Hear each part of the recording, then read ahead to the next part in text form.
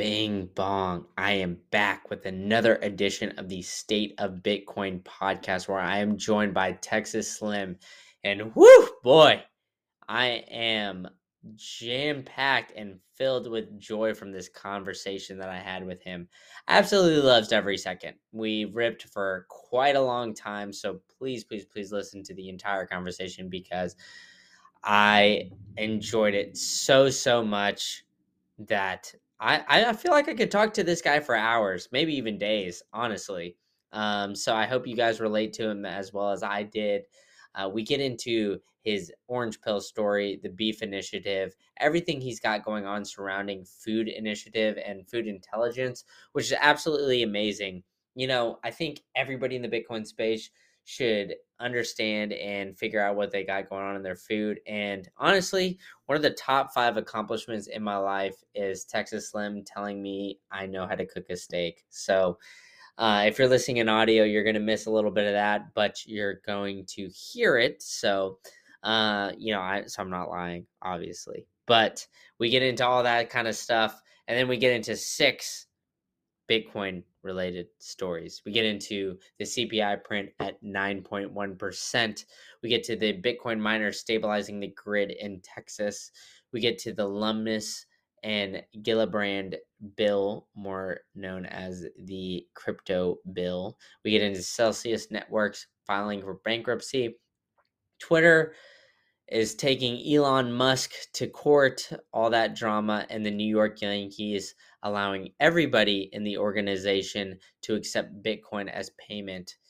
And as always, this is not financial advice, not financial advice, not financial advice. Everything that Texas Slim and I say in this episode is strictly our opinion and not financial advice. And so be sure to check out Texas Slim, the Beef Initiative, his Substack, everything he's got going on. You can check it out in the show notes. And man, oh man, I absolutely love this episode, so I couldn't say it enough. So I will let you guys get to this episode as soon as possible. Whoosh. What's up, everybody? I am live with another edition of the State of Bitcoin podcast.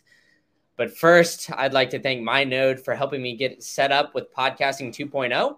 So if you are listening to this in audio, I'd encourage you to turn over to Fountain or Breeze, one of these, value for value podcasting apps. You don't necessarily have to send me apps or send me sats, but I do really enjoy Fountain, and I think they're doing great stuff over there. So go ahead and support some Bitcoiners. And fair warning, it is storming pretty bad here in Florida. So if you hear a little bit of rain or noise in the background, I apologize. I need to get a little bit better of a studio. But I have a very, very special guest. I'm very excited for Texas Slim, and I'm going to pull him up. Texas Slim, how are you doing today? Hey, how's it going, sir? You doing all right? I heard that storm. So send that stuff to Texas, would you? Yeah. I mean, growing up in Austin, I always know that, Central Texas and the greater parts of that always need some more rain. I think they were in a massive drought when I was growing up for maybe over a couple years or so. But rain is never an issue here in Florida, unfortunately, or fortunately, depends how you look at it. But right. Let's get into it. So why don't you tell us your orange pill story and a little bit about yourself? You bet. The orange pill story is one I don't mind telling because, it happened very honestly. It happened very truthfully. And it happened kind of a time in my life that I was kind of struggling.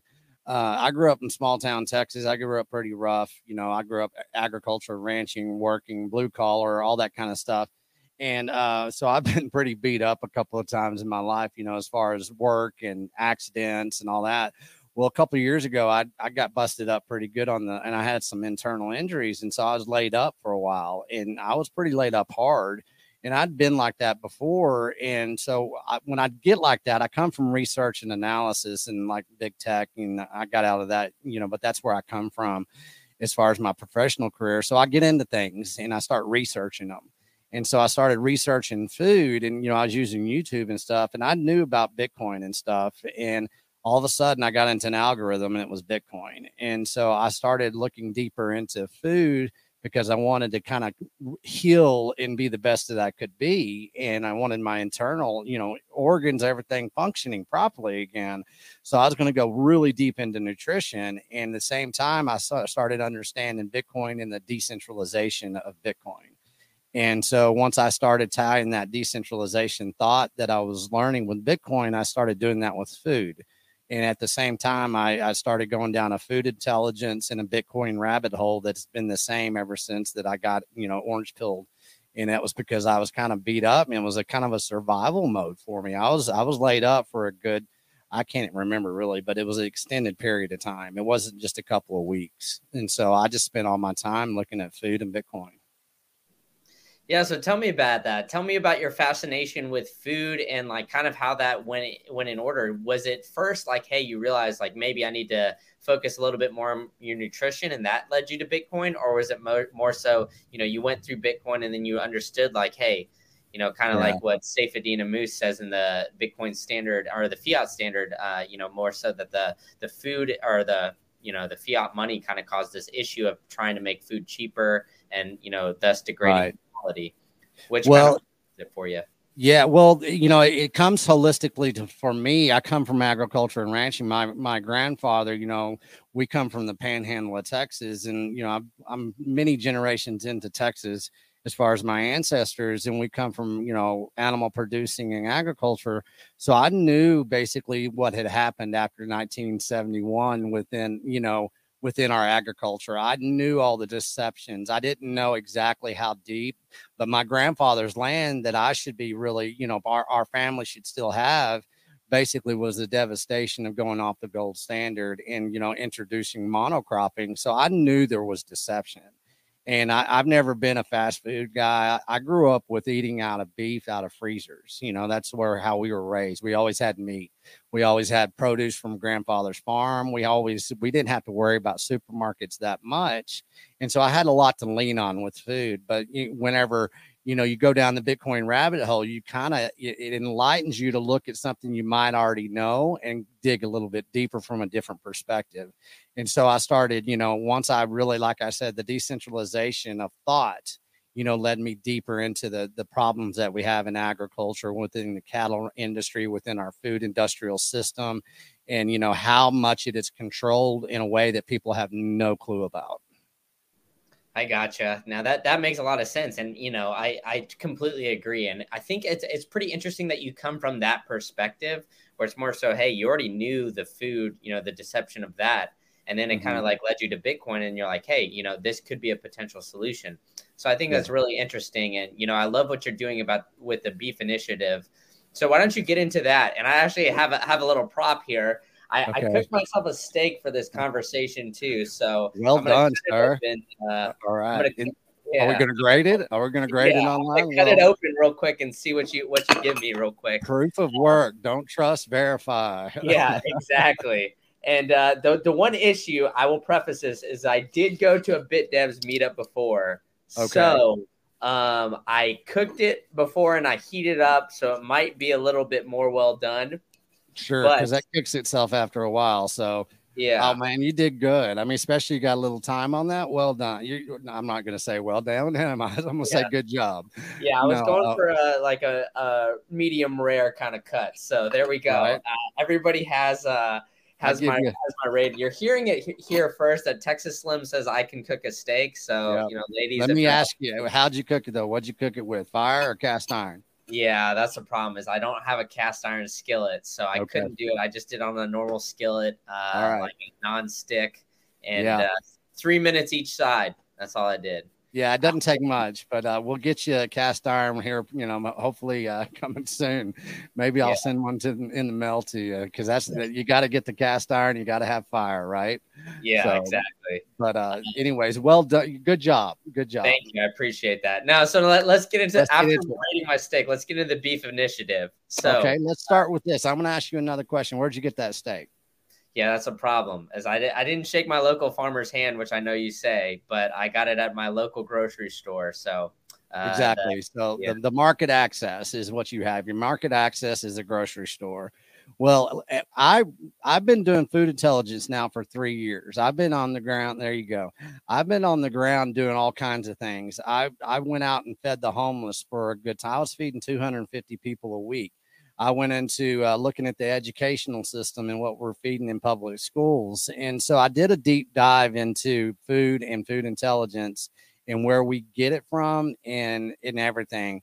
And what I even embedded myself into a harvest company last year. At this time, I was out in North Dakota, doing harvest, but I was actually researching. And when I was out there, I did the hashtag food intelligence and I started writing. I wrote the Harvest of Deception that you can find on my Substack. And I said, well, I can't bitch about all this without providing solutions. So I said, I'm gonna look back about how I was raised and how it was common to actually have a freezer full of beef, and how we got that beef and how you can still get that beef to today. Is just people don't realize it. And I knew that, the relationships that we had with ranchers growing up with the agriculture community was something that a lot of people needed to hear about. And so I started designing a roadmap and a storyboard that I was going to be able to do. And I gave myself a 10-year plan to basically open up and start opening up the agriculture and ranching industry to people and let people have a new consumer demand to the American rancher, because they're being run out of business. Our land is getting stolen. The beef is basically manipulated in ways like that. That beef, you don't know where that beef. I'm not gonna bash you because you got what you got, but I'm gonna tell a story that people don't know where their meat comes from. And just because it says USDA Prime, and it's needed, it's a needed certification and a stamp, but if we're still reading labels these days on food, then we really don't know what we're consuming. And so I knew that we had to get out there and we had to bring some food intelligence, and we had to make people understand that the war on meat is nefarious, and everything behind cholesterol, the fat-free lie, everything a lot of Bitcoiners already understand, that they would get what the Beef Initiative is, and they would be a foundation of value that the Beef Initiative needed to get a voice and to get people behind the movement. And that's how it's kind of transpired, and it's working out pretty good, because the Bitcoin crowd is the reason we're here. And I like to thank everybody as much as I can, but everybody out there in the Bitcoin space, all the plebs out there, I mean, we're doing this, and we're doing this together. It is a big collaboration, and it's been a good ride so far. Yeah, so why don't you dive into that a little bit more? So, how is the Bitcoin crowd kind of helping you? And I think like you said earlier that the earlier talk, like 1971, you kind of noticed that the food degraded then. So Mm-hmm. How are you noticing that more Bitcoiners are kind of coming to that conclusion? And what are they trying to do about it? I know you have the Beef Initiative. Do Mm-hmm. you see like kind of like a big wave of Bitcoiners like kind of figuring out the money isn't working, and then Yeah. looking into other solutions of almost everything, whether it's food or real estate or quality of education, like all that kind of things. I feel like it's almost all intertwined in a sense, It and is. Bitcoiners are kind of waking up to that. So are you feeling like the rally and like push behind Bitcoin with the beef initiative is helping it out dramatically, or do you think like do you also run into like some non-Bitcoiners that also realize like, hey, the beef, the food quality and everything like that is going down as well? Right. Yeah. And that's a good question as far as the demographics of people. As far as the Bitcoin space and what they're doing, I just got off a 7,800 miles about. I did a kind of a Tennessee tour, barn raising tour. It was what I called it. So I road tripped across many states, and, I spent like 40 total days on the road, and I went to like 9 different Bitcoin meetups. And so I was telling everybody about the Beef Initiative. Well, within the Beef Initiative, what it is, we're going to build out the Beef Initiative just like we're building out Bitcoin with meetups, and it's hyper localization. You basically act locally, but you broadcast globally. And that statement comes from the Nash Bitcoiners, Rod over there at Bitcoin Park. And so you look at the Bitcoin, community right now, and they are getting very in tune with food, because they're starting to understand that, yeah, the money was debased in 1971 when we went off the gold standard. Well, anything that was wrapped around that money is going to be debased too. And you look at the health of the United States from 1971 to 2022, the debasement of the dollar and the debasement of our metabolical health has been the same chart, and you can't deny it. So you look at the food, you look at the money, you start understanding as a Bitcoiner and somebody that's really serious about, moving forward and innovating within Bitcoin. Most people are starting to understand you better start with your food, and you better start with the new market access that you can rely on, that you create for yourself, instead of relying on the same corporations that are basically the power behind the defaulting of our US dollar. You can't go out there, be still eating chicken tendies and pizza pockets and be a true Bitcoiner. If you're going to be a true Bitcoiner, and I'm not saying you have to eat beef, but you're going to eat pure food, and you're going to know the people that raise that food, steward that food, and you get a vertical integration back into decentralized money. You get a vertical integration back into clean food. You get vertical integration back into your health. It's all the same. It's all symbiotic, and you can walk that line and live that lifestyle all at once. And if Bitcoiners are over there just focusing just on Bitcoin, and they're boxing themselves in and compartmentalizing their understanding of Bitcoin, and you need to expand it out, and you need to let it touch part of your life that you want to innovate into. And that's what I'm doing with the Beef Initiative, because I'm using how I was raised as a Texan in a small town, being surrounded by agriculture, and cattle ranching, and, feed yard, everything that is the cattle industry. I was there. And so I said, it's a no brainer. I know the solution, and, we're proof of work now. I mean, we're selling beef through the Beef Initiative, where you can buy beef with Bitcoin. We've have ranchers that are coming in daily into our platform that the Bitcoiners are reaching out to because they're searchable, and they're finding, like today, I've talked to a buddy of mine. He became a friend this year. He's an Arkansas rancher. He was struggling, and now he got into the Beef Initiative. Guess what? He's full of customers. People are ordering his beef, and he's basically going to get some more cattle, and he's thriving when everybody else is kind of stressing out. And now he's going to get onboarded and be able to accept Bitcoin for beef for Bitcoin. So that's how awesome. it's playing out. Yeah. Yeah. So like, tell me about that. So you're basically like onboarding, ranchers and everything to kind of help them out, avoid those fees, those transactions, having Bitcoiners straight up reach out to their farmers, opposed to going to, the local grocery stores and everything like that. So how is that experience going? I mean, it seems like, obviously in Texas, it's blowing up. And I know you guys have a conference coming up too in a couple of weeks. So if you want to dive into that as well. But how is that going with like ranchers and everything? Are they more open to, hey, I could go direct to consumer and kind of cut out these middlemen? And then, not only that, accept Bitcoin and, it's this hard money and everything like that. Are they kind of grasping that pretty easily, or is it, an uphill battle? Well, it's with anything. You have the level of ignorance and innocence of ignorance. You have a lot of things that get in the way of being informed and kind of, having that awakening and everything. The one thing that I knew about ranchers, that I know that the ranchers are out there, and we've proven that because I'm working with a lot of them now, is that a rancher already thinks decentralized. His whole life is decent. His whole industry is volatile. Bitcoin is not volatile to a rancher because they have to deal with commodities, subsidies, droughts. I mean, across the board, every year is a different year. So it's a numbers game from them. And so understanding Bitcoin for the people that are ready for it, because we all fall into Bitcoin when we're ready for it. Acceptance is a key.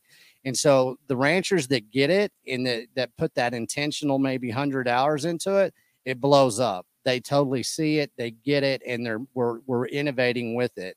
And right now we got Cole Bolton down there at K&C Cattle outside of Austin, right? And he's basically supplying all our beef within the Beef Initiative right now. That's all the beef boxes that we're selling. Well, he's the first rancher that I know of in history. I don't know if somebody has somebody else out there, but he's already a full coiner because he traded Bitcoin and beef. So he earned his Bitcoin by selling his beef.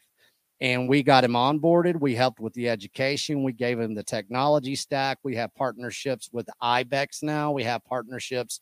We were using OpenNo, but now we're using IBEX, and we've got partnership with Oshi.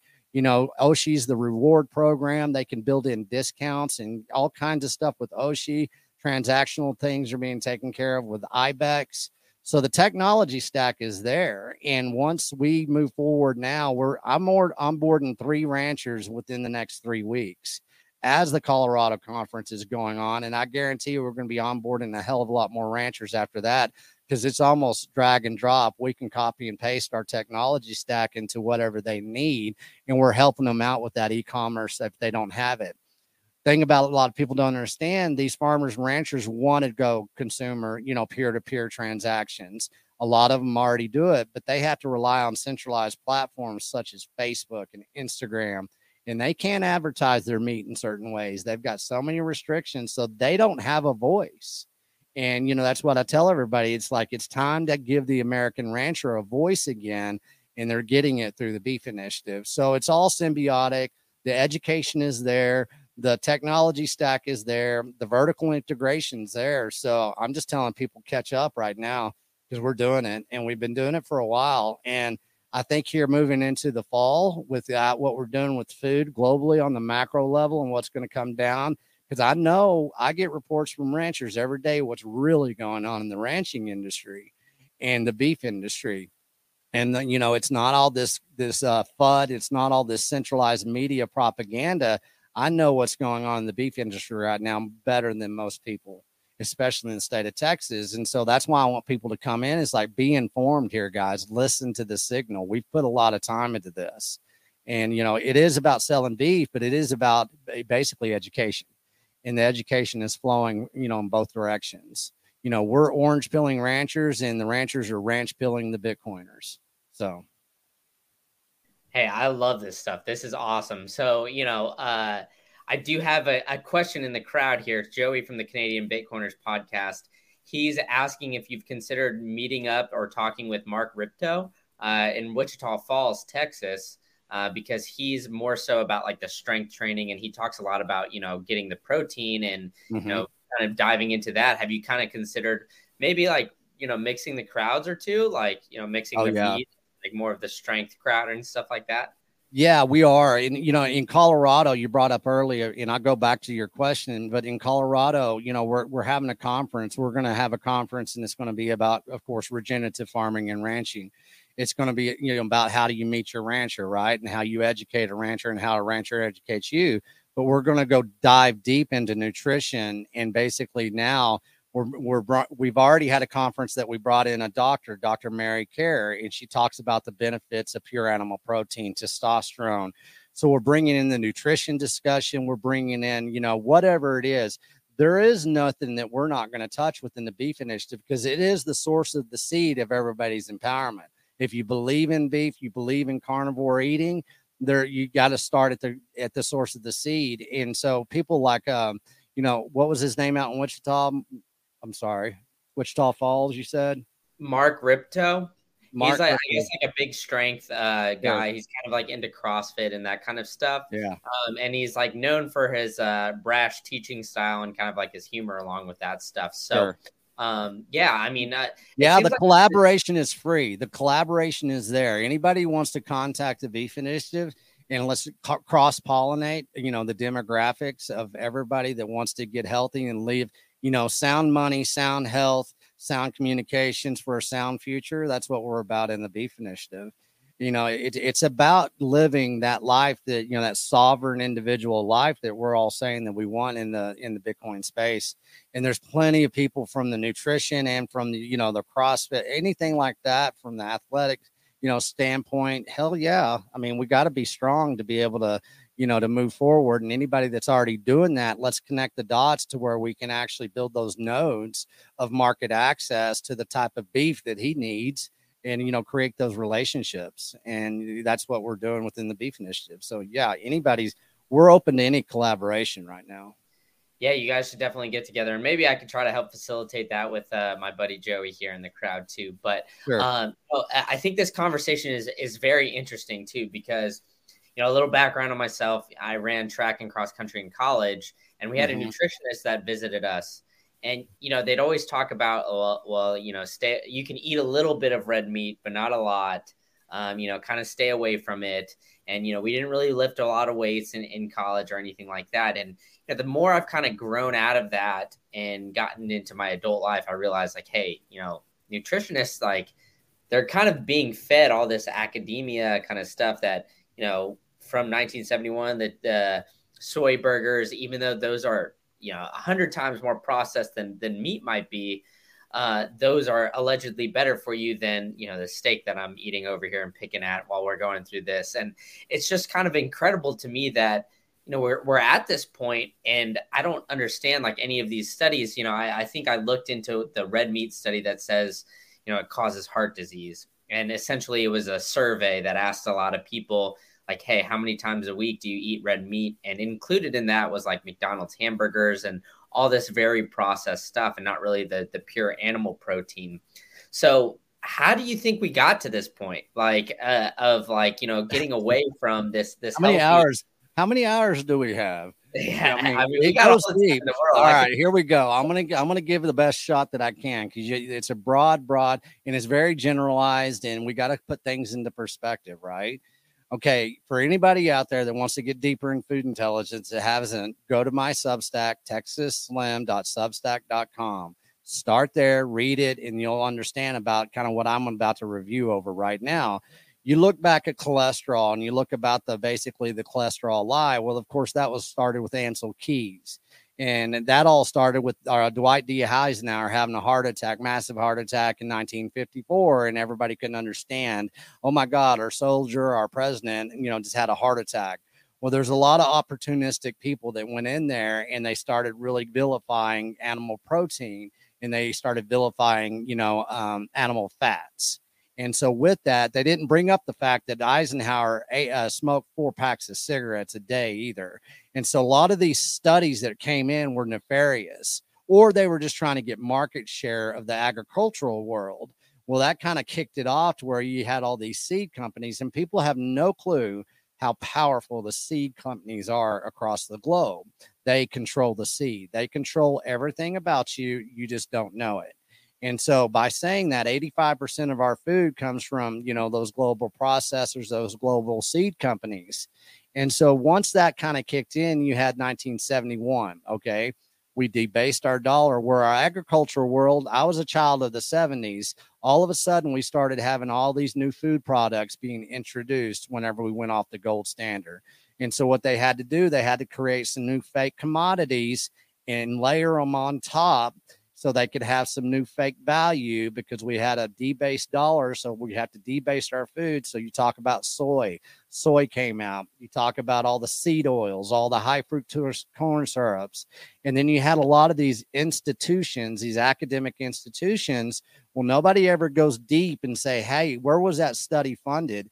Most of the time you can go back to a chemical company, a grain company, pharmaceutical company. You can find it. People just don't do it. You go to these major institutions that they have a degree, a PhD in nutrition. Well, I say, so what anymore? Because our country right now, 78% of us are metabolically, bankrupt right now. 78% is either obese or overweight. 1 out of 2 Americans is now diabetic or pre-diabetic.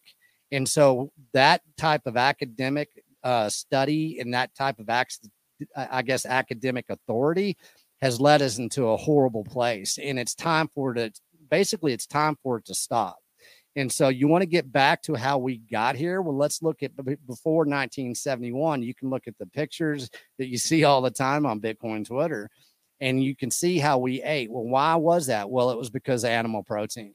And so once you go down that rabbit hole of food intelligence, of the cholesterol lie, the fat fiction that, was based on seed oils, and you go back and you understand the manipulation that's happened in the last 100 years, you really do realize that it's been a bunch of propaganda, and it still is to this day. And you get a lot of medical people in the, doctors in the medical profession. I'm pretty good connections with Dr. Philip Ovadia right now. He's on the Bitcoin Twitter, and, he's in a Bitcoin space. It's I Fix Hearts. And what he does, he's told me so many things that he did not learn in medical school. And so we say doctors aren't nutritionists.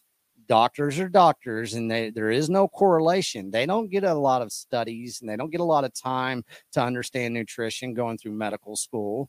And then once again, let's see, if you're a nutritionist out there, I want to know, what you studied and where those studies came from. And I guarantee you that it came from somebody that basically was connected to the agricultural department, big ag, big tech, not big tech, but big pharma, big chemical. And that's something that people are starting to wake up to. And once you kind of go down that, you see how simple it is. It's so simple, it's complicated. You need to eat food that comes from the soil. The soil has the vitamins and the minerals, and you need to make sure the soil is in the best shape that it can be in. That's the vertical integration back into human health. And that's how, it's like I said, so simple, it's complicated to people. I love that line. It's so simple, it's complicated. And I think it's just, a lot about taking ownership, right? So, Mm-hmm. you talked about the farmers already being decentralized kind of from society because they sustain themselves, right? Right. And, I know it's not realistic for everybody to be like that, but I think, more of the Bitcoin crowd is kind of realizing, hey, like, I need to be decentralized from the government when it comes to my money. I can be decentralized from, everybody else when it comes to my health, whether it's working out or everything like that. And Mm-hmm. now, like, I can't, maybe I can't physically be decentralized from, uh, you know, everything that comes in my food, but at the end of the day, I can do my best I can and, shake my farmer's hand, know exactly where my food is coming from, and, have that personal relationship, and also kind of help that, circular local economy Yeah. by going through all this beef initiative. So, I'm this gets me hyped up. So why don't you tell me a little bit about, like, where you're kind of like thinking about moving and like setting up. I know we talked a little bit Sure. about pre-show, but setting up nodes and like describing how that's going. Yeah, well, we got, Texas, of course. I've got a base out in the Texas Panhandle, a little outside of town of Canyon, Texas. That's where I grew up, and I've got a processor and a producer out here, Justin, and he's with Panhandle Meats. And then we've got Cole Bolton down there in Austin with KNC Cattle. And like I said, he's supplying all the beef through the Beef Initiative right now. So I'm going to have I'm going to go down. I'm going to have a spot down in Luling, Texas. I'm going to have a spot up in the Panhandle of Texas. And then we announced that we have a headquarters over there in Nashville now at Bitcoin Park with the Nash Bitcoiners. And so I'll be working with Rod and Matt and Mills over there. We're going to establish kind of a headquarters there. I'll be traveling a lot there in 2023. And then, of course, going back to our Colorado conference, that's out in Crawford, Colorado, out at Jason's place. And that's Jason Rick of Rick Ranches. So I'll have a spot out there that we coordinate out as well. So you see that triangle that we're building with this node system. And now we want to start spawning off of those headquarters that we're going to have within the Beef Initiative. And, by doing that, I'm going to start telling people, basically, if you're going to have a Bitcoin meetup, if you're anywhere in the United States, if you're not inviting a local animal producer, rancher to your Bitcoin meetups, you're doing it wrong, because you need to invite them, say, hey, would you come educate us? You don't even have to talk about Bitcoin. You can say, I have, a group of people that want to hear about what you do. We want you to educate us. And then you ask them, will you feed us as well? Can we buy something from you? Can we cook some steaks whenever you come to this Bitcoin meetup? We start doing that, these nodes start going out, and all of a sudden these Bitcoiners realize, well, hell, I don't have to worry about the rest of the world freaking out about food insecurity right now, because my node, my Bitcoin meetup, we have a rancher, and everybody in that Bitcoin meetup space is now buying from that rancher. He's taking care of his consumer demand. He's basically learning about Bitcoin. He's being educated. So we're going to have all these little nodes popping up all over the United States. Whenever the July 22nd through 24th, it's the Colorado Beef Initiative Conference. That's out at Jason's place. We're going to have access to 4,000 acres out there. Okay. And this conference is going to be about, beef. It's going to be about regenerative farming. It's going to be about education. We're also going to talk about homeschooling, home birthing. We're talking about mining, Bitcoin mining for ranchers, but, building those nodes out that we can basically have each one of those educational strong points at these conferences. Once we have those kind of built out as a kind of a playbook for us, then we can start using that in these node building across the United States. I'm going to try to get up to Idaho in October. I'll be going to Wyoming at the same time. I'm going to go out to Washington State, Oregon, I hope. So we're just going out and we're just building off of these 3-point, headquarter system that we've already established, and they're thriving right now. People, every one of these nodes I just said in Texas, Tennessee, and Colorado, not Tennessee, we just announced it, but everybody else is, man, the ranchers are thriving and everybody's happy. They're storing up their freezers worth of beef. So this is working. We have proof of work, and I want people to know that this is a solution. Yeah, I mean, there's a lot of great stuff going on, and I know if you want to purchase tickets to this, you can use Oshi, which with Michael Atwood. I had him on the pod a couple weeks ago as well. A lot of great stuff going on in Texas, and being growing up in Texas, it just makes me feel a lot of Texan pride. So it's a lot of great stuff, but I want to be cognizant of your time. So let's jump into some of these current event stories that I got going on. Okay. The first story, I feel like it's kind of on the outskirts of Bitcoin, but, at the end of the day, it definitely affects the narrative and everything surrounding Bitcoin, the inflation print. So CPI printed 9.1. It's the highest CPI print in over 40 years. And it seems like we're kind of saying this every single month. So, as a guy that's more boots on the ground, dealing with a lot of, farmers and, people that kind of deal with some of these overhead expenses, whether it's gasoline or some of these other, CapEx expenditures, just straight up just with these, people raising cattle and things like that. How do you kind of view this inflation? Because, obviously it's been very massive and the prints are, kind of a month previous. So how are you seeing that kind of affect like the everyday person? And like, what is your view on like, Bitcoin and how that could potentially solve that issue? Well, and it's a good timing to ask that question because, I went on that tour and everything, and I've been telling everybody, they say, what'd you see out there? Because I just didn't drive the interstates. I went through small towns. I looked at America. And what I saw is that there's a new layer of poverty that's being stacked on the existing layer of poverty. And it's definitely happening. And a lot of people don't see it because they don't get out and they don't see the country because they're living their life through the computer screens and they don't leave their towns and they don't leave. But I went out there and like I said, I drove over 7,000 miles and I saw a lot of poverty. I saw a lot of things that don't look right out there. I see a lot of food deserts, and that's caused because of inflation of food. They don't even put, food in the CPI model because they're afraid to, because basically the inflation of food right now is nothing more than a starvation over time. Because not only a lot of people don't have access to good, pure food, they have only access they have is very nutritionally weak food. That's this overly processed sludge that is basically making them even more poor in their mind and their body and their pocketbooks. So this inflation is a tax on humanity in a way that I don't think we've seen in a long time in my lifetime. I grew up in the 70s. This feels a lot like the 70s, but like it's going to be about times 10, in my opinion, when it comes to food. There will be food supply shortages. There will be things that happen this year that people are being very complacent about. And then we look at the numbers, we look at everything. But if you want to talk about true boots on the ground, people are suffering out there. And a lot of people aren't paying attention to how bad it is right now.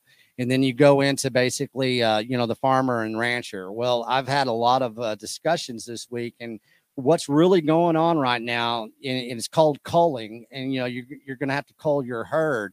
Well, a lot of people culling herds, and a lot of people actually getting rid of their herds of cattle. We'll just stick with cattle right now because they have maybe too much input costs. They can't afford the diesel. They don't have enough grain. They don't have enough hay. They weren't able to plan for this drought in a way that they did. And so you have a lot of smaller ranchers, smaller regenerative farmer and ranchers that are selling their cattle off, and they're getting rid of them because they can't sustain them at this time. So what that's going to do, it's going to flood the market with beef that's not ready to be beef. And whenever you happen, you screw with inventories. And so what that does, and this is the plan globally, is what's happening is they're turning beef into caviar. They're going to outprice it to where the common man can't afford to eat pure animal protein. And then they're going to supplement that pure animal protein with this new fake commodity system that they're building. Because we're going through a global food industrial shift, and people don't really know what that means. It means it's being reinvented. and it's happening across the world. You got the Netherlands, you got Sri Lanka. All of this is part of the food industrial shift. And so you look at that in the United States and you look at that with the American rancher. Well, that's going to drive a lot of the smaller guys out of business. And then basically the processing centers have control over that because they can buy that beef and they can basically make profit, even if it's bad beef. Well, what's very cool about this as well, though, is you've got the ranchers that are in the beef initiative that have certain protocols where their input costs are not as bad as the other rancher because they're going the regenerative route. They have the commodities that they need. They have low input costs. And the most important thing here that people don't understand, they have free market access to processing centers that are not four of the global processing centers. That is key here. And that's something that we've got in the beef initiative. We have full decentralized access through our processing centers in the beef initiative. So we don't have to worry about inflation. Our beef is going down. Our beef right now, you can buy 20 pounds of beef hamburger on the beef initiative right now. It's $110. You can't find that price in the supermarket. And you can't come to me and say this type of beef is more expensive. No, it's not. And for the type of beef nutrition that you're getting and that security of relationship and building that relationship with the rancher, that's priceless right now. And it's going to get a lot more. And I'm not a doomer. I'm not an alarmist, but people need to start paying attention. And if it doesn't affect you, then you might be in part of the country that it's not. But people in the city, you know, they don't have that access to that rancher. That's why we have the beef initiative. You know, we're delivering 48 states right now. And we're doing it pretty successfully. And our new processing center is about to open up to where our volume is going to increase by tenfold. And so we're doing that with all of this inflation, all this CPI, all the lies around food and CPI. And actually, we're maintaining our prices and we're actually getting stronger. Our herds are getting bigger. And so we're going to be able to bring those people in that are tired of the lies of CPI, tired of the basically, especially when it comes to good food, they're going to funnel into us just like people are going to funnel into Bitcoin because we're a Bitcoin company. I mean, we're backed by Bitcoin, you know, and, you know, that's what's so beautiful about this. If I get confused about the beef initiative, I just go back to Bitcoin and I say, how are we doing in the Bitcoin space? It's open source, it's crowdsourced. And, you know, it's transparent, it's honest, and, you know, we verify before we trust. And that's how we're moving forward. It's the easiest business plan in the world right now, and people are going to catch on to that. Yeah, and I think like people are getting onto that. Yeah, exactly. Like you said, like especially with all these businesses kind of failing, you know, the shitcoin casinos that are going on and everything like that, people are kind of waking up to this. And, you know, I think it was like US CPI was trending on Twitter the day that it dropped, which means like to me that a lot more people are paying attention because, you know, honestly, before I kind of got into Bitcoin and before like 2020, I, you know, maybe knew CPI, but I never really tracked it or anything like that. And seeing like how much they cut out food, how much they cut out gasoline, like all these other things, it's just, you know, absolutely incredible to me. And I think more people are waking up to that fact. Well, let's look at 9.1 and let's just, you know, let's increase that about, I don't know, let's say 7. You know, let's get up to about 16 or 17%, and then we might be able to start talking. And, you know, the common man, the person out there that really has to worry about gas, food, you know, energy, you know, that matters. And, you know, it's convenient how they cut that crap out. And so their type of inflation is nothing more than a taxation. And the way they do their taxation is theft. And they did it because they printed so much money on a fake dollar that has no value anymore. And they know it and they're running scared. And that's why Bitcoin is so powerful. And what a better place to start with Bitcoin, to educate Bitcoin, to use Bitcoin, except to get the food that you need to survive moving forward. And it's a no-brainer to me. Oh, 100%. Like I said, I think that the two worlds are kind of like hand in hand. And it's interesting that you kind of came from the, you know, the cattle space into Bitcoin opposed to, you know, a lot of people are coming into Bitcoin and then finding, you know, the cattle space. So I think that's awesome that you kind of found your way into the Bitcoin space. And I like I said, I think it's a solution, and I think everybody should, you know, get on that beef initiative. So I definitely want to do that and get some of that good beef too. So if you guys, I think you need to make a stop in Tampa or like right outside to kind of get it so I Yeah, can. Florida's going to be its own trip. Florida's going to be its own trip. And no, I'm looking for a headquarters in Florida. Florida has the second most, I think the third most cattle in the United States. It's a right around the third or fourth. So there's a cattle industry in Florida, but it has to be handled on its own. Florida's its own thing, man. We all know that. So, you got to treat it special in several different ways. Exactly. Yeah, for sure. But on that note, on treating states special, let's move back into Texas, right? So Okay. granted, whether you grew up in Texas, you hear a lot of things. Texas is, everything's bigger in Texas. You got your George Strait. All my exes live in Texas. You got, maybe the Mike Jones, who you might not know, but he says Texas is the home of the player and pimps. But it seems like now Texas is also the Bitcoin mining capital of the world, or at least becoming that.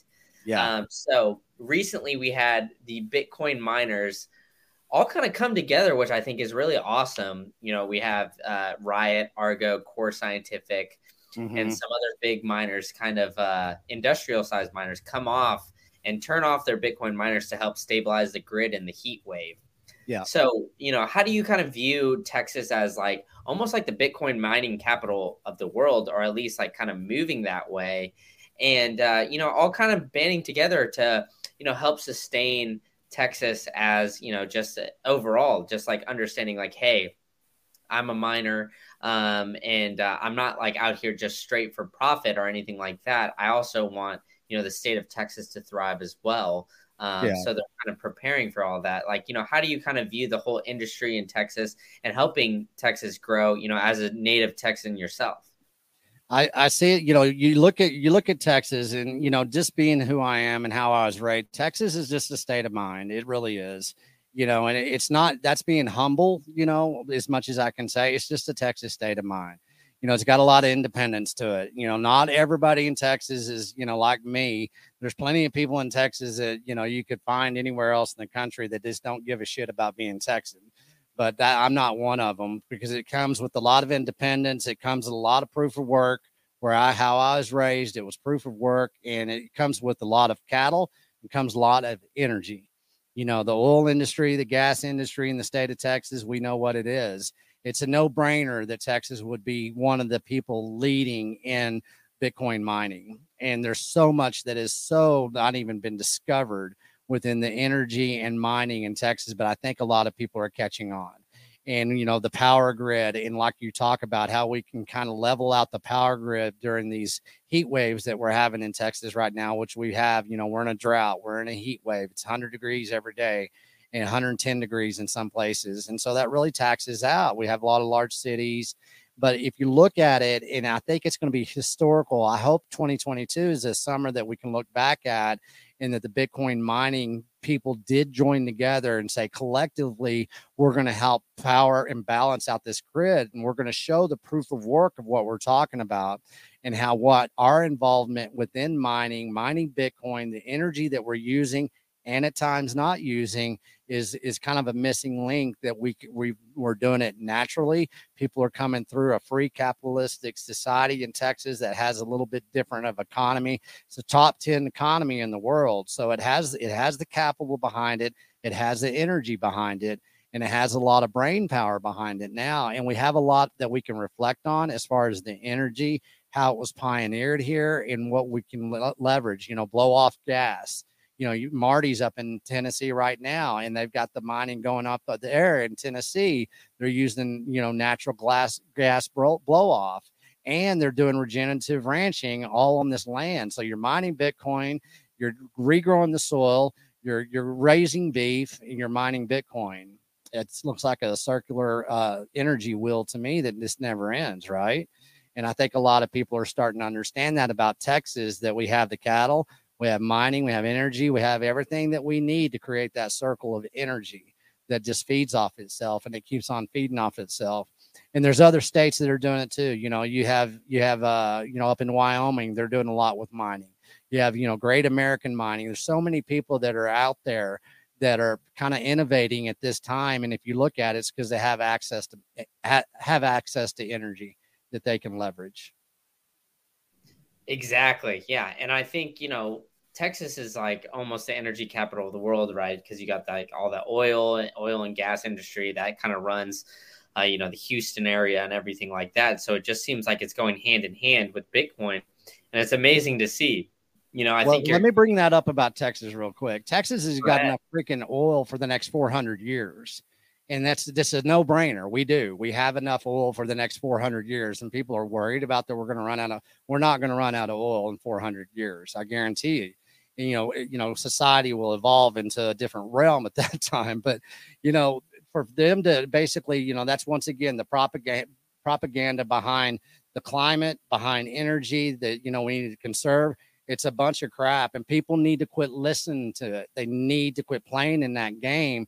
And when you talk with Marty Bent, how does he look at energy? We need to use as much oil as we possibly can right now to mine as much Bitcoin as we can, as much oil and gas that we can right now, and do the best we can with that. And if we really take that power stance, then we're not going to we'll become the distraction instead of paying attention to the distraction that is the propaganda. Oh, 100%. I mean, whether it's the ESG narrative or all that other Yeah. stuff, at the end of the day, it's all bullshit. And, Yeah.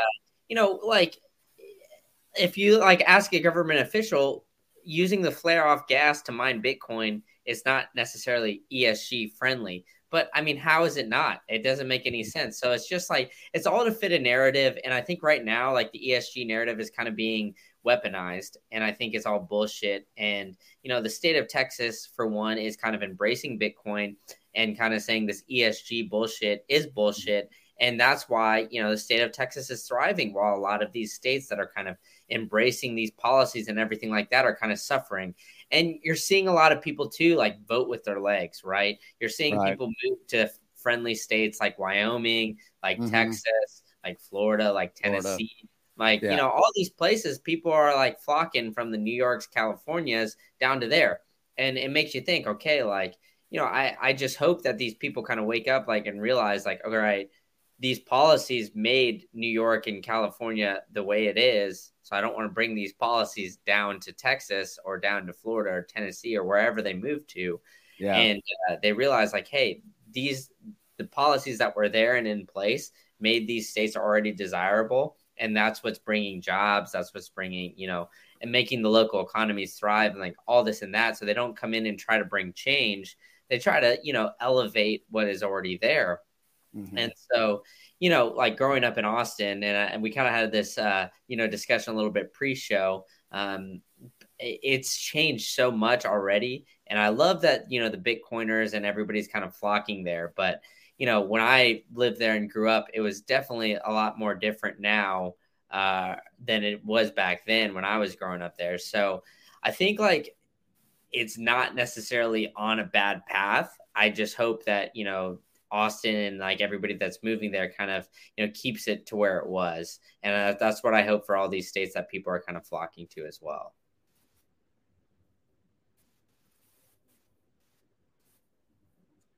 You there? I don't know if I lost him or not. Oh, I think I see him moving, but I don't hear you. Let me, hopefully I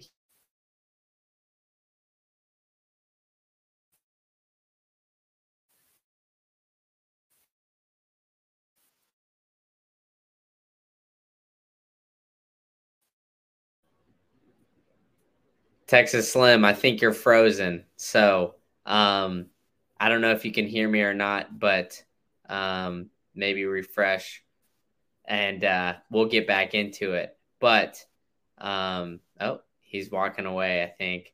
I can't hear you right now.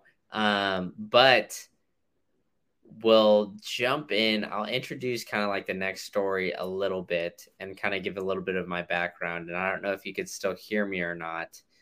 Maybe blink twice if you could hear me, but he is gone right now, but I will kind of keep moving on. So, the next story that we're going to talk about, and we kind of talk about this, a little bit earlier. So hopefully Texas Slim gets back in quickly. But, the next story that I want to talk about is the Cynthia Loomis bill, along with Kristen Gillibrand of New York. So if you're in the Bitcoin space, you kind of know Cynthia Loomis, and she's been known as a very big Bitcoiner, but they've introduced this bill, which I'm going to call more so the crypto bill opposed to the Bitcoin bill. And so, I'm kind of already giving away my point, I guess, by introducing it that way. But this bill is introduced to be, essentially put some regulation and some policy around the Bitcoin in the greater crypto space. And so the way I read this bill is it's more pro crypto opposed to pro Bitcoin. The wording leaves the bill open to, some more, I guess, for another crypto to become a commodity opposed to just Bitcoin. Although it does have some positive impacts, it allows you to spend up to $200 in Bitcoin, capital gains tax free, which also is advantageous. And, we just had, obviously Texas Slim has talked about, paying your ranchers in Bitcoin. And so that can be something. Here he is. Texas Slim, how's it going? Can you hear me now? Yeah, I can hear you. Can you hear me? Yep, I can hear you. I can hear you. So I'm getting into the next story, which is the Cynthia Loomis of Wyoming and the Kristen Gillibrand bill that they've introduced. And I'm calling it more so the crypto bill. And Right. that's because, it seems like it's a little bit more pro crypto opposed to pro Bitcoin. The wording leaves the door open for another crypto to kind of become a commodity opposed to just Bitcoin being a commodity. Although it allows crypto holders to pay up to $200 worth at the time of purchase with no capital gains tax, which obviously is a positive. But, there was a kind of this big song and dance at Bitcoin 2022 in Miami where Jack Mallers got up there and kind of said that he was going to be working with Cynthia Loomis on this bill to essentially make it very much pro Bitcoin. And so I'm a little disappointed on that. And I'd like to hear kind of your thoughts, because obviously it is positive that, you can pay up to $200 to maybe your local rancher or somebody like that and not have to deal with the capital gains tax. But, how do you kind of deal this bill where it's not necessarily 100% full Bitcoin and it leaves the door open for, maybe some of these altcoins or shit coins? Well, the way I look at it, and it's how we look at the Beef Initiative, is that, there is only one Bitcoin, and it's Bitcoin. And, you cannot, in the Beef Initiative, there's shit coins or shit coins, and there's no doubt. There's no half measures here. You can't half ass yourself into Bitcoin and what Bitcoin's trying to accomplish. And whenever you look at, I have a lot of respect for, Senator Loomis and everything, but in the end, a lot of these cryptos and these shit coins, they're going to be used nefariously. We already know that. We already know that a lot of the stuff that they have planned with blockchain, and you can look at a lot of these types of innovations that they're doing. And I reflect back into the dot-com boom and the dot-com bust. That was basically, during my professional career in big tech. And it's the same shit. And you're going to have all these rules and regulations that are wrapped around, this new technology. And a lot of it is just way too early. And what they're doing is they're projecting. And they're projecting and think how they could think it's going to play out and how they can actually control the regulation of Bitcoin. Bitcoin don't care. That's what they don't accept yet. And that's what everybody in the world's going to figure out. So they can go ahead and throw in their little blockchains and all their shit coins and all their cryptos, all they want, but they'll defeat themselves. And so it really won't matter in the long run. It doesn't matter how they try to regulate it. It doesn't matter how much the legislation tries to frame it. And they're trying to, you have to balance, on a fence whenever you're in legislation and you're a lawmaker, and you have to please certain entities. And I see a lot of idealistic bullshit when it comes to crypto. And I think it's a joke, to tell you the truth, because I've seen it and it's going to fail. And whenever you have this idealistic bullshit in money and in tech and in food, you're going to eat your own tail. So as far as Senator Loomis, she's doing what she has to do. I'm glad that she is into Bitcoin. I'm glad that she is into ranching, and I have a lot of respect for that. But take Senator Loomis out of this bill. I don't worry about it that much because I know that it will destroy itself, just like the .com boom and the .com bust.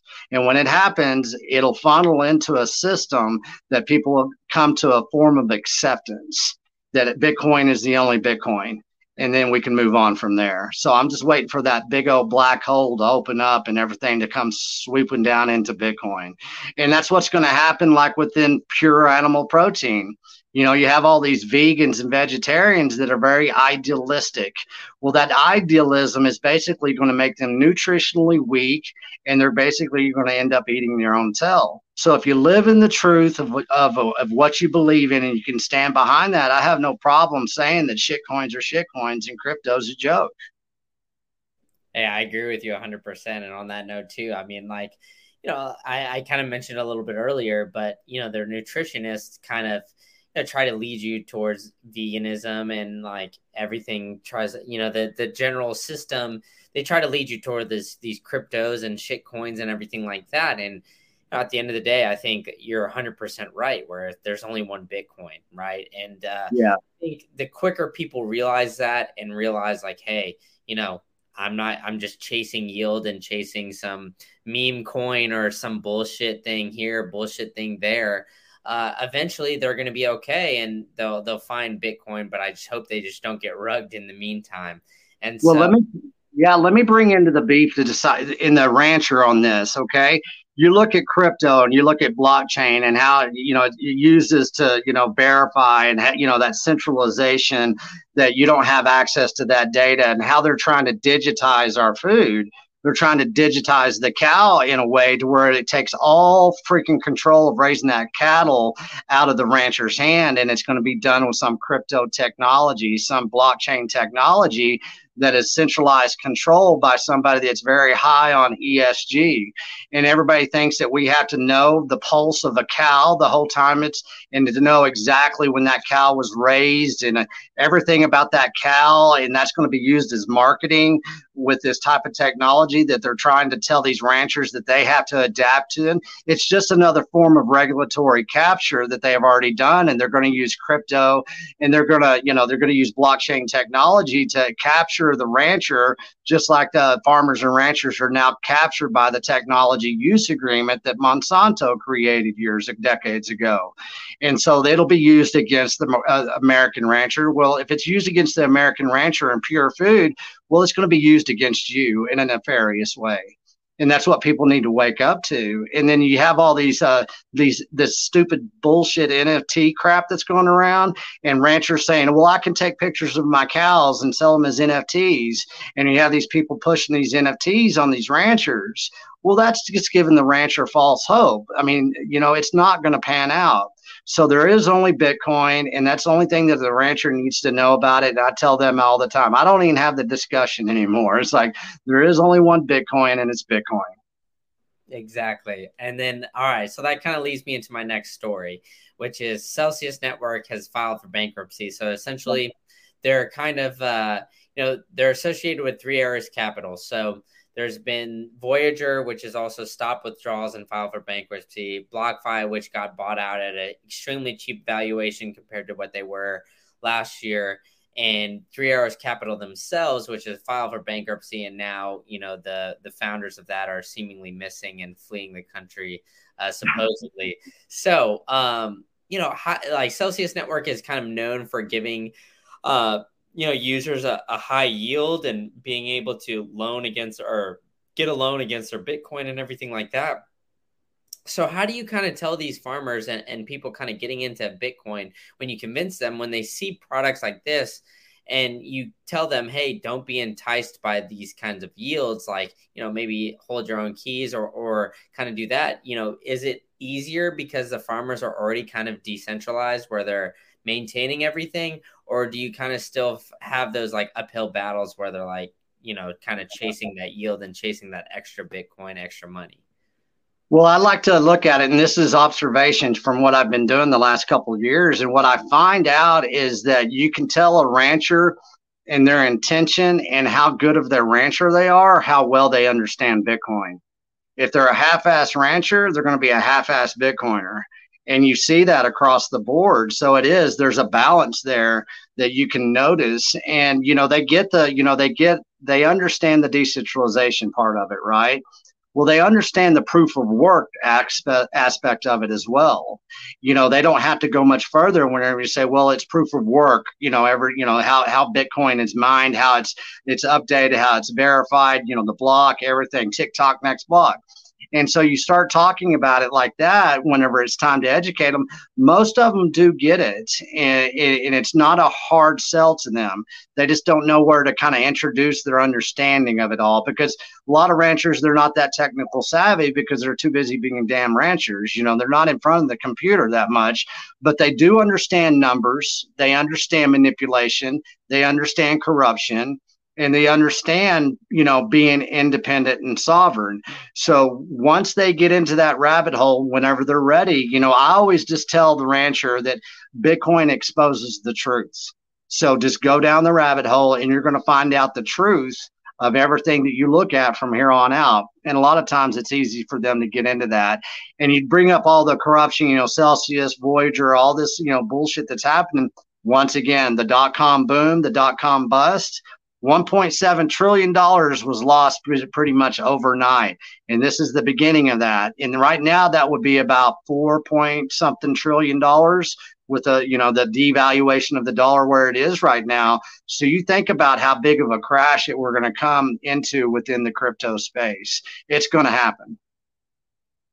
Yeah, and I couldn't agree more. And it seems like, it's just kind of like it's a regulation, or it's a place where the dot-com boom had a little bit more regulation because the stock market and the stock exchange is a little bit more regulated. Granted, it is manipulated, and I think there's no avoiding that. But, the crypto space is a little bit outside of regulation, and a lot of these companies, blew up. And, Celsius Network, I believe, started in like 2017 or something like that. And then they had a multi-billion-dollar valuation last year, or maybe even earlier this year.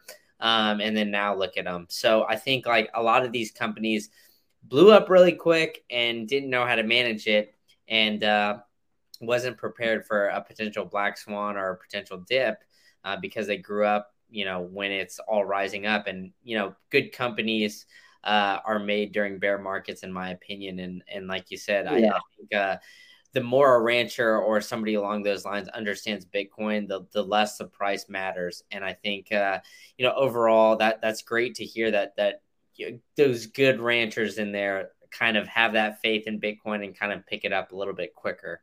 And so that has me really encouraged about the future. And I think, that opens up to more of the freedom aspect. And so, Sure. The next story that I'm going to go into is a little bit more on like the freedom of speech aspect. And so it's outside of like just straight up Bitcoin, but I think it kind of aligns with like the Bitcoin ethos and maybe like the Beef Initiative, where Twitter is now taking Elon Musk to court. And I think it's kind of been, this kind of funny saga. It seems like everything's kind of changing one way or another, but essentially Elon Musk proposed to purchase Twitter for $44 billion, I believe it was.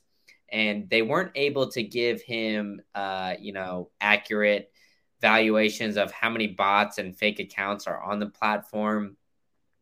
And so he's backed out of the deal. And now Twitter is up in arms and now going at him to make him buy it. But, I think no matter how you view it, Elon kind of wants to open up Twitter and make it more of a free speech platform without the censorship and things like that. So, how do you view, I guess, this? Because maybe some ranchers aren't on Twitter or anything like that. Maybe they're secluded from technology. But, when you kind of do these traveling things and things like that, and you're open to speak freely and, shake your farmers' hands and things like that, how do you think like those conversations go compared to, maybe some of the interactions you see online or some of the people, maybe mincing words and things like that. Like, how do you view this whole like free speech and maybe like some censorship movements that are going on right now in the United States?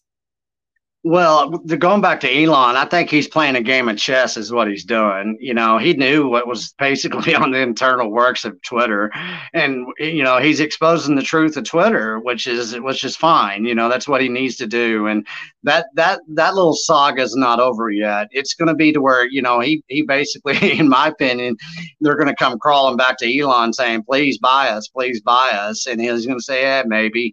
Let's knock down that bid that we first settled on. And I saw that during the dot-com boom too. You look at Yahoo. I mean, Yahoo had a big head, and what they were billions and billions of valuation, and then what they sell for 4 point something billion in the end by Verizon. And so Verizon phone company bought Yahoo. And so we'll see if that's kind of the saga that Twitter goes through. Yeah, there's a lot of censorship. There really is. A lot of the ranchers, like I say, yeah, they're going to be on some social media apps and stuff like that. But for the true intelligence of what they do, they don't get censored. The only censorship that actually happens is if they're underneath that umbrella, which is the umbrella of Bayer and Monsanto and the processing centers. That's the type of censorship they have to deal with. They're not afraid to speak their mind, especially if they're not trapped under that umbrella. So the meeting of a rancher is something that you just don't take for granted, man. They know bullshit. You can't come up to them, and you can't be frigid. You can't be fragile. You can't show your vulnerabilities. You got to be a man. You got to go, or a woman. You got to be pretty based, and you got to establish a conversation that is true. And if you approach them with some respect, that free speech is still very much alive. And we don't have to worry about censorships, and we don't have to worry about fact checkers. We don't have to worry about centralized control apparatuses. We don't have to worry about bots. We don't have to worry about the telecommunications industry. We don't have to worry about the United States government saying you can't have these conversations, and you're on podcasting 2.0. I mean, that's going to be something that we're introducing with our podcast as well. Texas Slim's media company is about to be announced. And so, Adam Curry's been working with us closely to where we're fully integrated in, and we're going to go full on screw YouTube, man. In the long run, screw them. I'm already shadow banned on YouTube for talking about food intelligence. And that's the world that we live in. So let's circumvent around it. I'm not going to be dependent on that type of crap. I'm going to speak my mind, because all we do is speak the truth.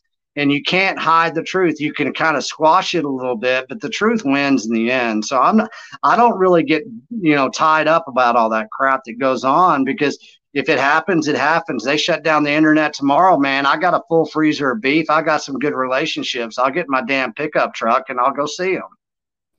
And I think that you're nailing it on the head, right? It's like, it's relationships at the end of the day. It's real life stuff, which prospers. And I think like people are kind of waking up to the fact that, people are seeing that Elon is like going at them for their bots and like, going at them for censorship. And I think all this stuff, like people are slowly waking up to the fact that everything's being manipulated, everything's being changed, and that we're being lied to. And I think like, honestly, a big part of it has been social media, like the exchange of information, how it's been so quick and easy. Yeah. So I think there's some benefit to that, but I also think like, having some people in power and having like some shareholders where like, they're like, hey, I don't like this, I don't like that, I also think is negative. So I think, at the end of the day, having almost like a decentralized social media platform, kind of like Twitter, where you can exchange ideas, pictures, videos, all that kind of stuff would be the best. But, I truly believe that at the end of the day, this kind of stuff will prosper. And I think, the free speech and everybody's ideas, just like you said, like, maybe you're getting shadow banned on YouTube. I don't have a big following on YouTube, so I'm going to just say that I'm being shadow banned just because of that. Why not, right? Exactly. But I mean, like, I think, it's slow and steady. And I think people are starting to wake up, and they're really wanting this kind of information. And I think They really are. And let's talk about that. You got to change your behavior a little bit, okay? You got to be willing to change your behavior because it's a net positive move, to get away from it. And Saturday morning, get your ass up and go find out where you live and go find somebody and go meet with them, that is a producer or some type of producer, and strike up a conversation, make those plans, be intentional, have a sense of agency to what you're doing as a Bitcoiner. Create that lifestyle that you want to be. It's out there already. We just got to, we got to get away from all this I haven't watched freaking TV in 3 years, man. I don't touch that damn thing. I don't have any advertisements or marketing coming through these ears. I don't look at anything that is a marketing or advertising. I watch no news. I see no news. The only thing I see right now is on Bitcoin Twitter, and that's it. I don't pay attention to anything else. I do use YouTube for the music and for the type of stuff that I need to study, because there's a lot of good education on YouTube, but I pay $12.95 a month where I don't have to freaking watch all that horrible, centralized marketing propaganda bullshit. People need to lose all these distractions that are going around, because it really doesn't affect them unless they allow it to affect them. And that's what we need to do. The younger generation needs to know that, because you guys have never been away from it like that. And I guarantee you, man, it's a hell of a good mind space to get into. Your life gets better. You start eating better. You start doing intentional relationship building. You change your life. And that's really what the Beef Initiative is about, is relationship building. Well, let's build some relationships like we have to through Twitter, through social media, all of that kind of stuff. But let's kind of pivot before, they take that chance away from us.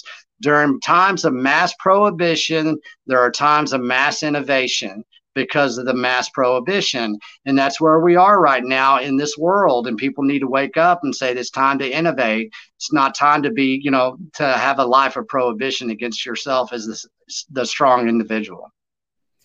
Yeah, no, I agree with you 100%. And I think a lot of these, maybe my generation or maybe the one below me is always, just wrapped up in their phone and everything like that.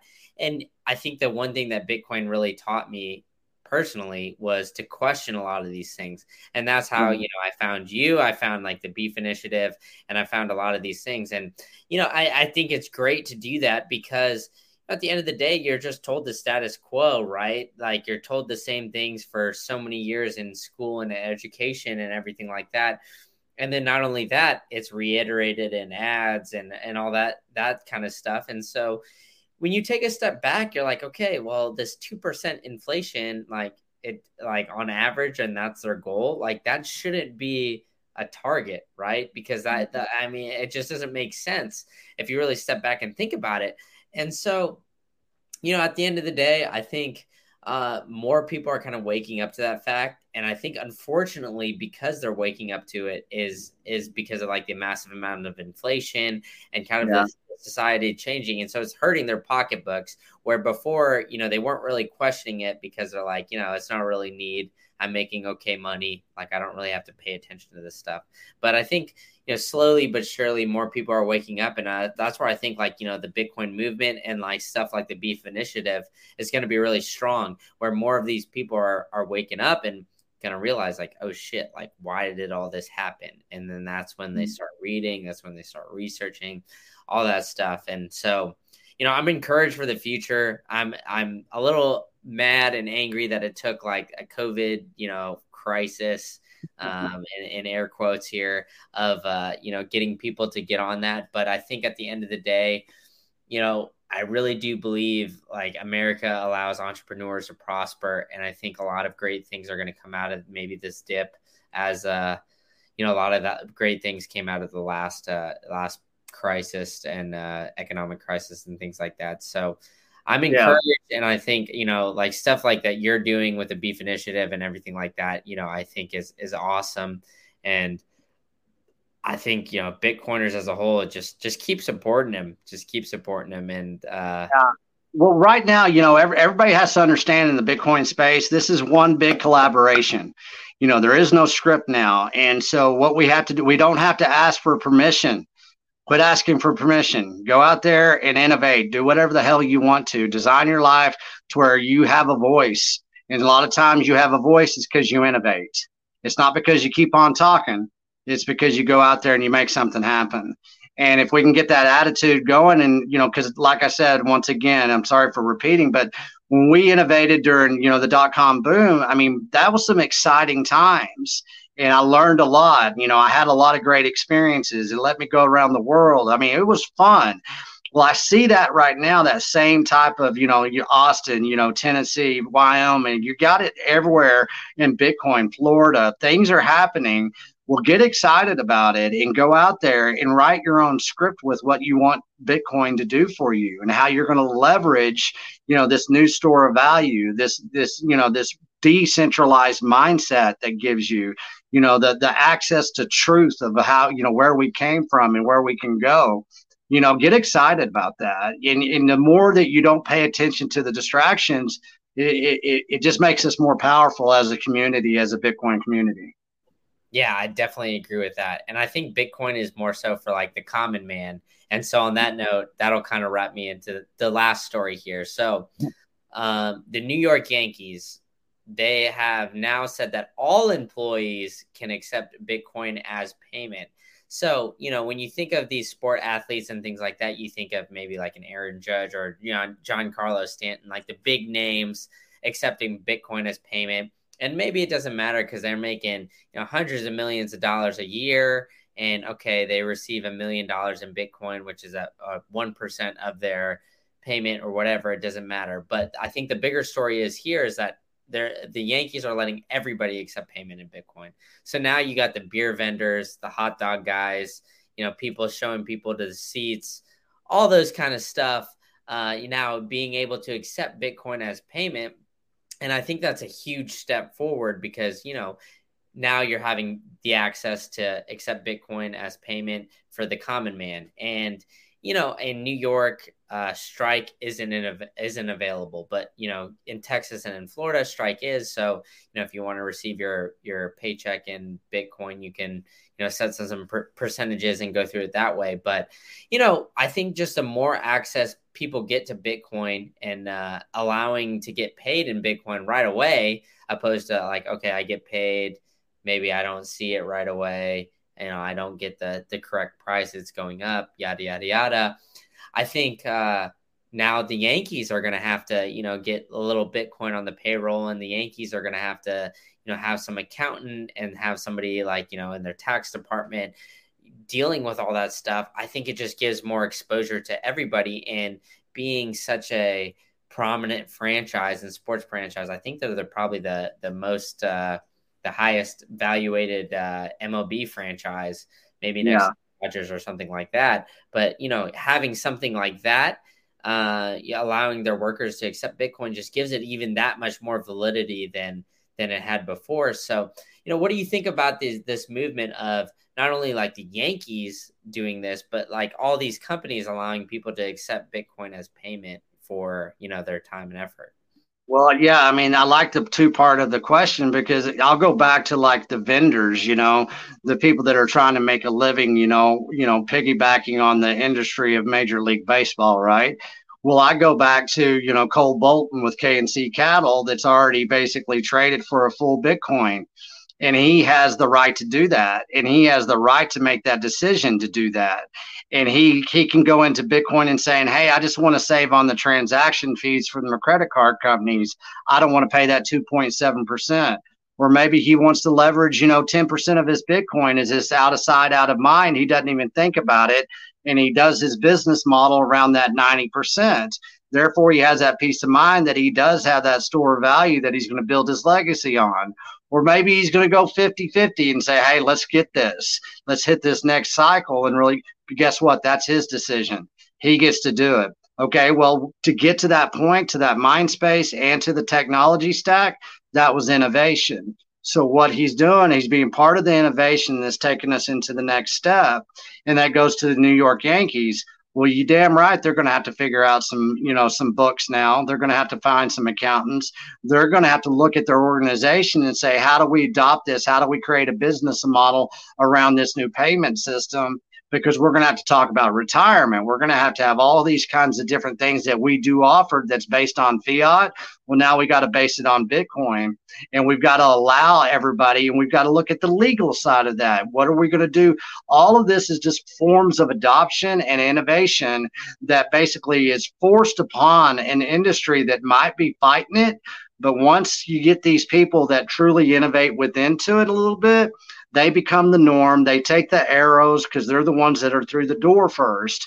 Well, after that, then you get everybody else running in because, the door is clear. The arrows have been shot. And that's whenever you see companies like within technology, you saw Amazon, Google, Facebook came through from all those first runners in technology. The Netscapes, the pets.com, all that crap that happened. And then you had the true innovation that came up behind that. You're going to have the same way and the same thing that happens in Bitcoin. And it's a good thing that a Major League Baseball team, the Yankees, they're taking that responsibility to be that, because maybe they understand to stay that high on the pedestal that they're going to have to do something like this. And they're finding a way to maybe make the sport more popular again. There's no telling where this is going to go, but it's going to innovate, and we're going to be better off of it for it, because in the Bitcoin space.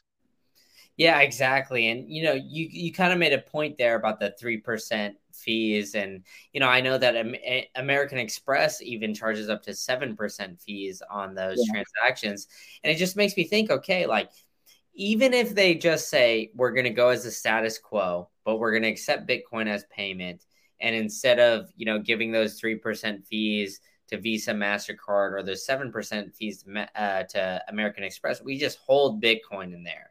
Yeah, imagine doing all that with an appreciating asset opposed to paying off a depreciating asset in the US dollar. I mean, that just does wonders for not only like ranchers and farmers, but small businesses too.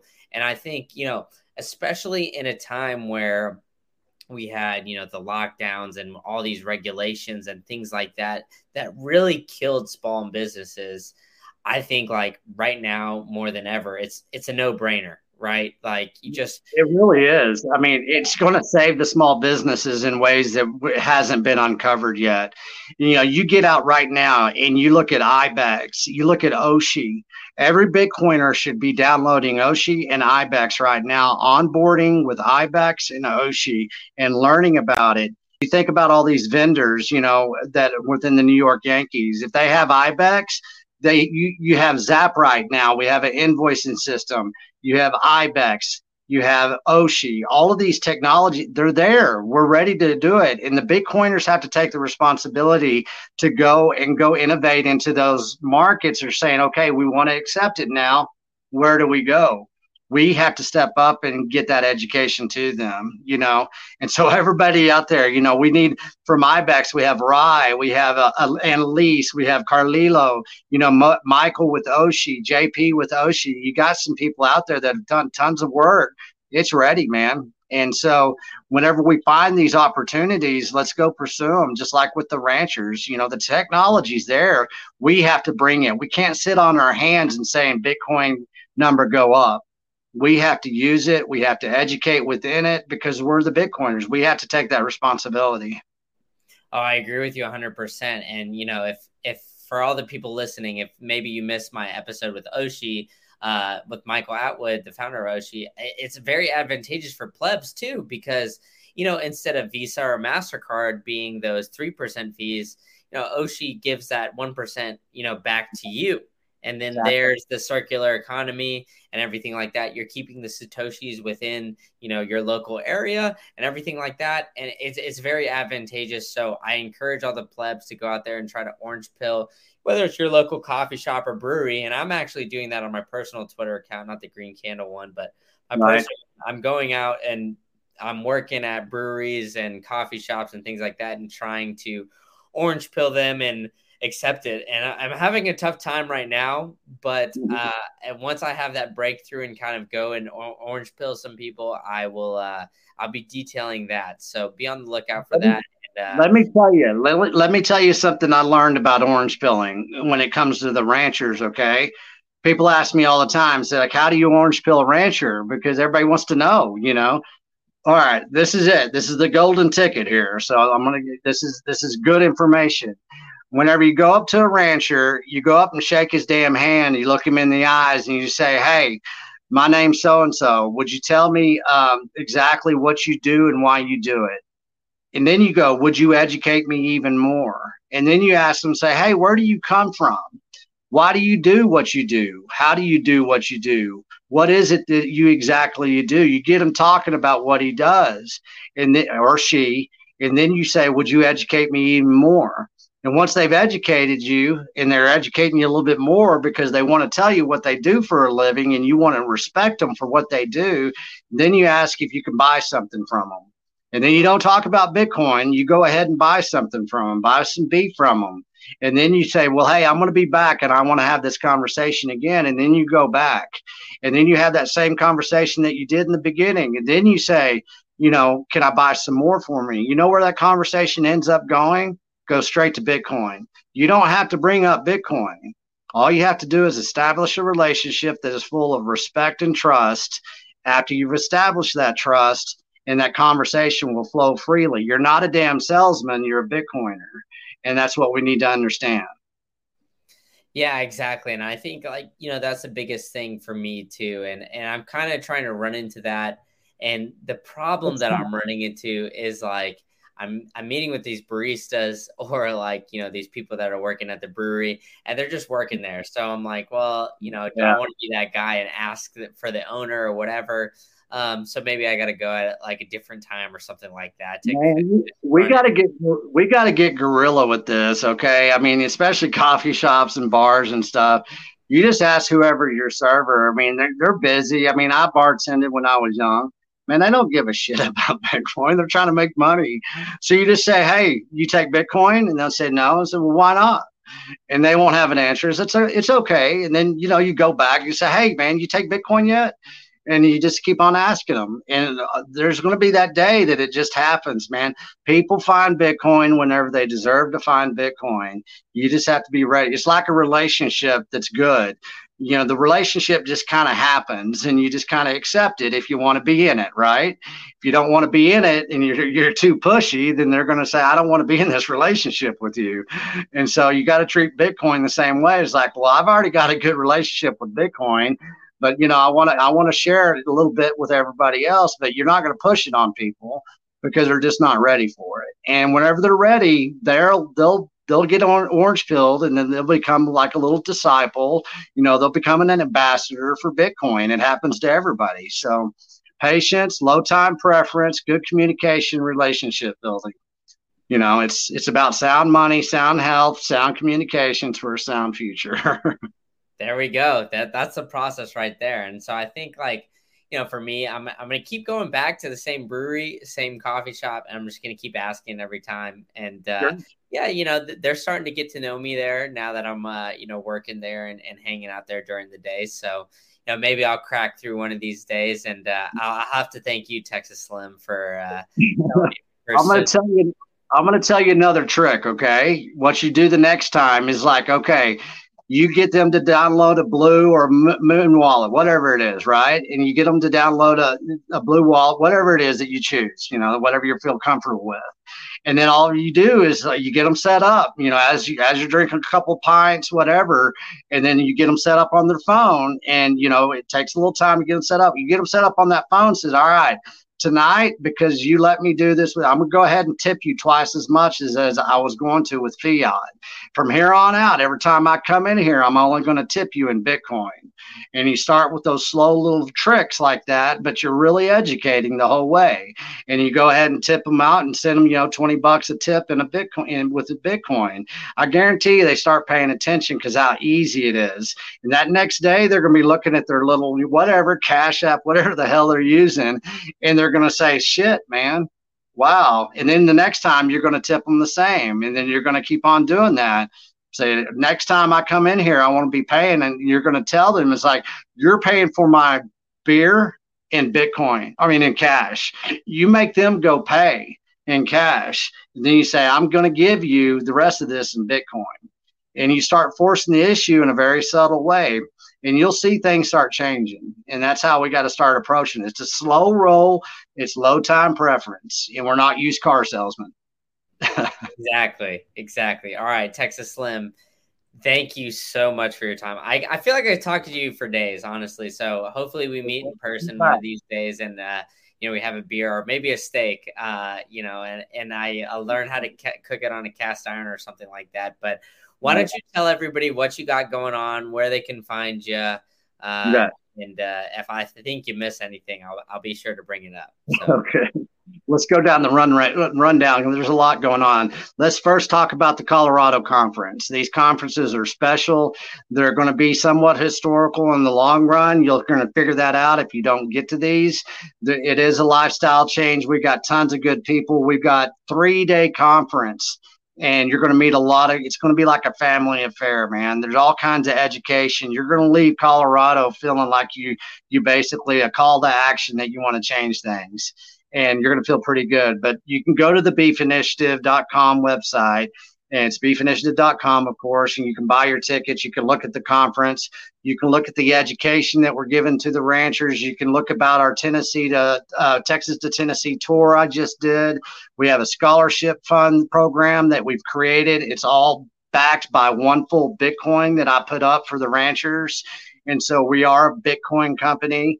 And then we're going to have another conference in September. And I'm not going to tell you exactly about it because we're going to get through Colorado, but we're going to have 2 more conferences this year.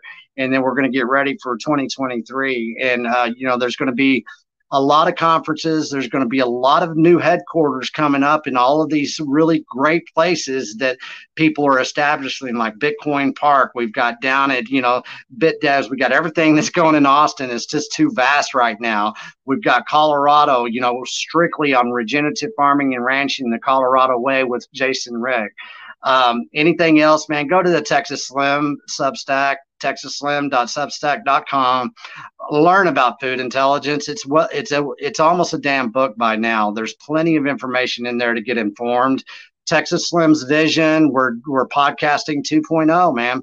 We're there, and go to the Fountain stream some sats, whatever. The whole team that's helping with the podcast, all these Bitcoiners, they're the ones that are getting the sats, and all the sats that I get streamed to me go straight into that scholarship fund for the ranchers. So you can do whatever. No, I don't have to ask for permission, man. All of this is good stuff. So join in the Beef Initiative and find out where you fit in, and let's get busy.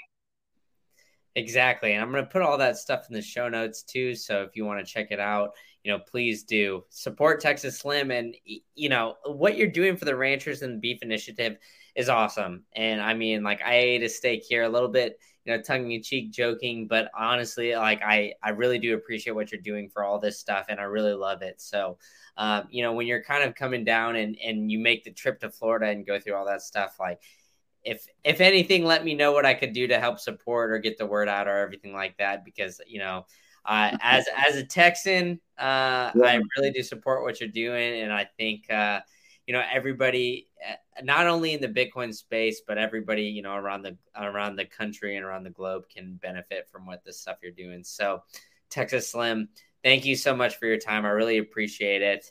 And yeah, I'm going to have you back on, like maybe in like a year or so, to check up on you and see how this whole probably be sooner than that. It'll probably be sooner than that, man. But anybody that wants to help out the Beef Initiative, I just tell everybody, man, if you want to get a part of this and you want to help us out, I'm going to work your ass off. So get ready, just like a rancher. So, this is not fanboy time. We're going to get to work. So come along with us, man. We're about to accomplish a lot of stuff. Amen. Put in that proof of work. That's the whole Bitcoin narrative. Yeah. So everybody, and go follow Texas Slim on Twitter so you can kind of go figure this out. So it's not Texas Slim on Twitter. It's what is your handle? It's like Modern T-Man. Yeah, Modern T-Man. At Modern T-Man. So if you follow me on Green Candle, you can find him on my followers as well. So go ahead and follow him. Go subscribe to his Substack. Check out the Beef Initiative. If it's close to you and you want to swing it, go to that conference and buy the ticket on the Oshi app too. So shout out to Michael Atwood and everything like that. Donate some sats to his podcast. I'll be doing all of the above. So thanks so much. And what in the last thing, everybody needs to remember this, because if you don't do it now, you're going to be trying to do it in a month or two. Go buy yourself a beef box. You're going to need to get some beef in your freezer. So beefinitiative.com, go to the beef box section, and you can secure your beef. I'm saying that with seriousness now. I'm not trying to sell beef right now. We want to sell it, but we want people to understand what's going on with our food supply too. Start paying attention. Okay, I'm gonna buy one too after we get off of here. So I'll be doing that, and if that doesn't help you, lead you that way, then I don't know what will. But Right. Texas, thank you so much for your time. I really appreciate it. And like I said, we're gonna have to have you back on. Sounds like a plan. Appreciate you, man.